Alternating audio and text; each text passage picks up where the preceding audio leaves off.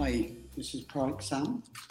Welcome to this week's live webinar. We're starting a new series which is directly aimed at looking at, in a deep dive, at UK tax returns for expats living and working abroad, or just expats in the UK and investing in the UK, to look at both of those options that they've got as far as their tax status. So even if you're an expat living and working abroad, you could still have a liability to a UK tax return, depending upon what your incomes are. So depending on the double taxation treaty and where you're working, the UK have got some arrangements whereby you would have to declare and pay tax in the UK on income that is deemed to be fixed. That could include government service pensions, could include capital sales of investments or crypto or property, but it also includes property rental income. So this webinar here, where we're looking at today, is just looking exclusively at the tax planning options for investors in UK property and real estate. And from the perspective of expats, whether you're an expat living in the UK and investing, or whether you're an expat living abroad and want to take advantage or stay in the UK property market. So if we, first of all, we take it from the UK perspective, January is the time we've chosen to focus with our Wednesday webinars live, because what we wanted to do was cover situations where the personal tax return submission deadline is the end of January 31st each year. So anybody who's got a tax return requirement up until the 5th of April 2021, that return is now due in. So even if you're a non-resident expat, if you've got property rental income in the UK, then you've got an obligation to complete that return. So you might have other reasons to complete that return. ProAct Partnership can help you on that as well. We cover a range of areas, as you can see behind me, as well as residency, looking at the cover for property and business affairs, as well as pensions.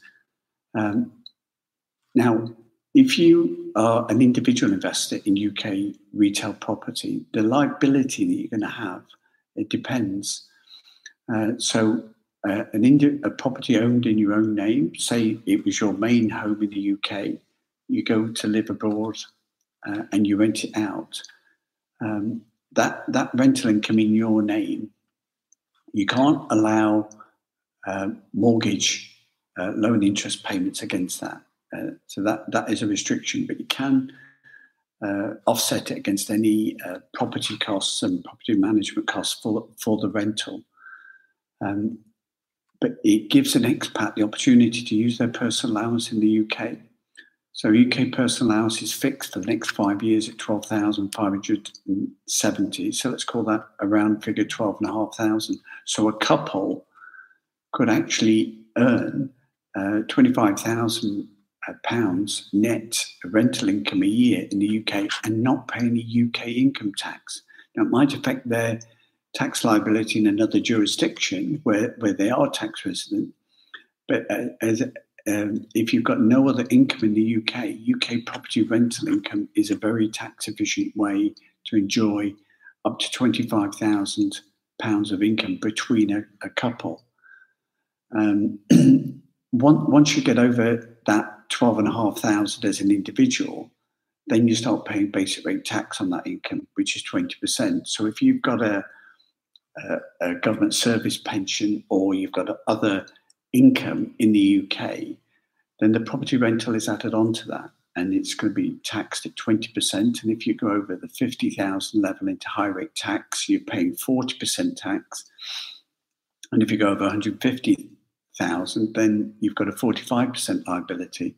So you can offset the expenses against that, the rental agent costs, the tax return costs, which you can pay to ProAct, but not the loan costs. So for a small a property portfolio, individual holdings of property is very tax efficient, but for larger, it becomes very expensive very soon. And the other thing that we need to be aware of in the UK is that when you sell that property, you've got a capital gains tax liability. So an individual with their own or main residence that is not their own or main residence in the UK is capital gains tax free, but all other properties have a capital gains tax, and the residential capital gains tax rate in the UK is up to 28% for high rate taxpayers and 18% for basic rate taxpayers. So if you've got a total income of pensions and earnings and property rental below 50,000 and you sell, you'll be paying 18% capital gains tax, or 28 if you go over the 50,000 mark. So it's quite an expensive tax, but it can still be a profitable investment to bear in mind.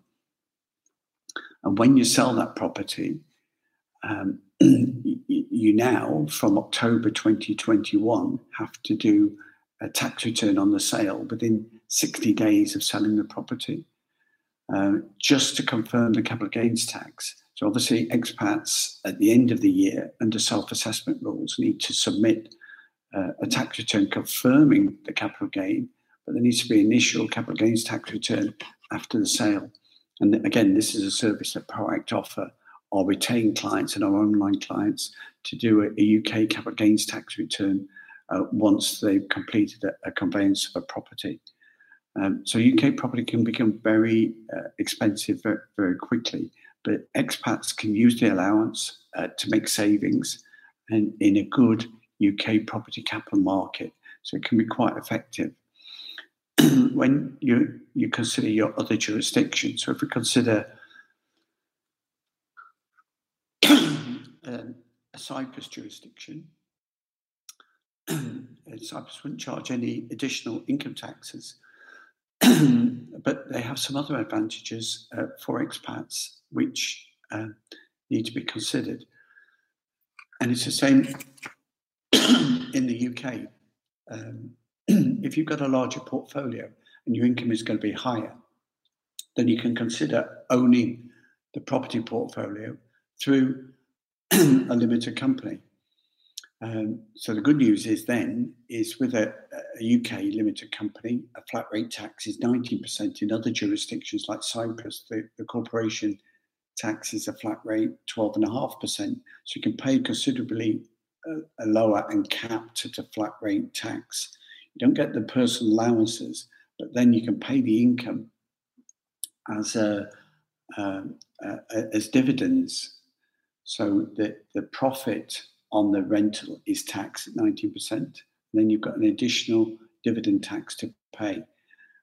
But with lending UK property through a limited company, the cost of the mortgages and loans can be offset against that purchase price. So it can become lower profit, lower rates, fixed rate of corporation tax. You could still pay yourself, a 12,500 salary to get your personal allowance in the UK, and the balance by dividends, which for a basic rate taxpayer in the UK is 7.5%, and it rises to 32.5% for high rate taxpayers. That's where the total income on a UK tax return assessment is over 50,000.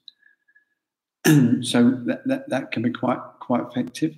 For an expat, if they're living in a jurisdiction like Cyprus, the dividend tax is zero.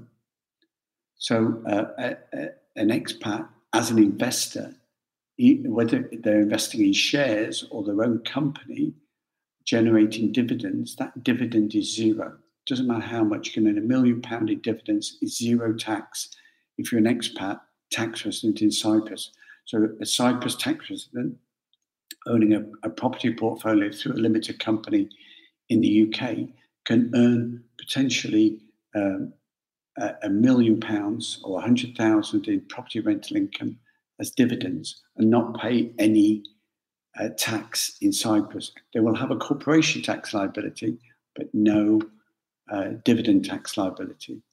So for a small portfolio, the individual investor has got the 12,500 personal allowance to offset against tax. That doesn't exist with a property company portfolio. But the property company can use the allowance of the loan, the mortgage loan in financing the property to offset against expenses to reduce the maximum flat rate tax to 19%. So larger portfolios are usually better held in a company. Different companies around the world could hold those. It doesn't need to be a UK company that's holding that portfolio, but the property rental liability will always be liable in the UK. Have in mind as well that if you're investing through a company portfolio, there's no capital gains tax on the sale of that property, but there is the 19% flat rate corporation tax. So a personal investor in UK property has got 18 or 28% capital gains tax on sale. A property portfolio held within a company has got a maximum flat rate tax liability on any profit from the sale, which in the UK is 19%. Somewhere like Cyprus it is 12.5% on that profit. But no capital gains for an overseas company investing in UK property. So it could be that a larger portfolio could be held within a company. And if you've got that portfolio in a personal name at the moment, that could be quite expensive. Unfortunately, transferring from a personal portfolio to a company portfolio is not simple. It has to be a conveyance on a case-by-case basis for each property, and stamp duties apply on that conveyance. So there could be a one-off stamp duty of 5 to 10% that's payable, transferring from a personal ownership to a limited company. So that's something to bear in mind. But then the capital gain will be applied if a person, an individual, is selling and giving up that property to their company portfolio. But if you're starting to build a property portfolio and you build it through a company, it can be very tax efficient long term with the lending and the finance. Don't forget there's exchange of information as well.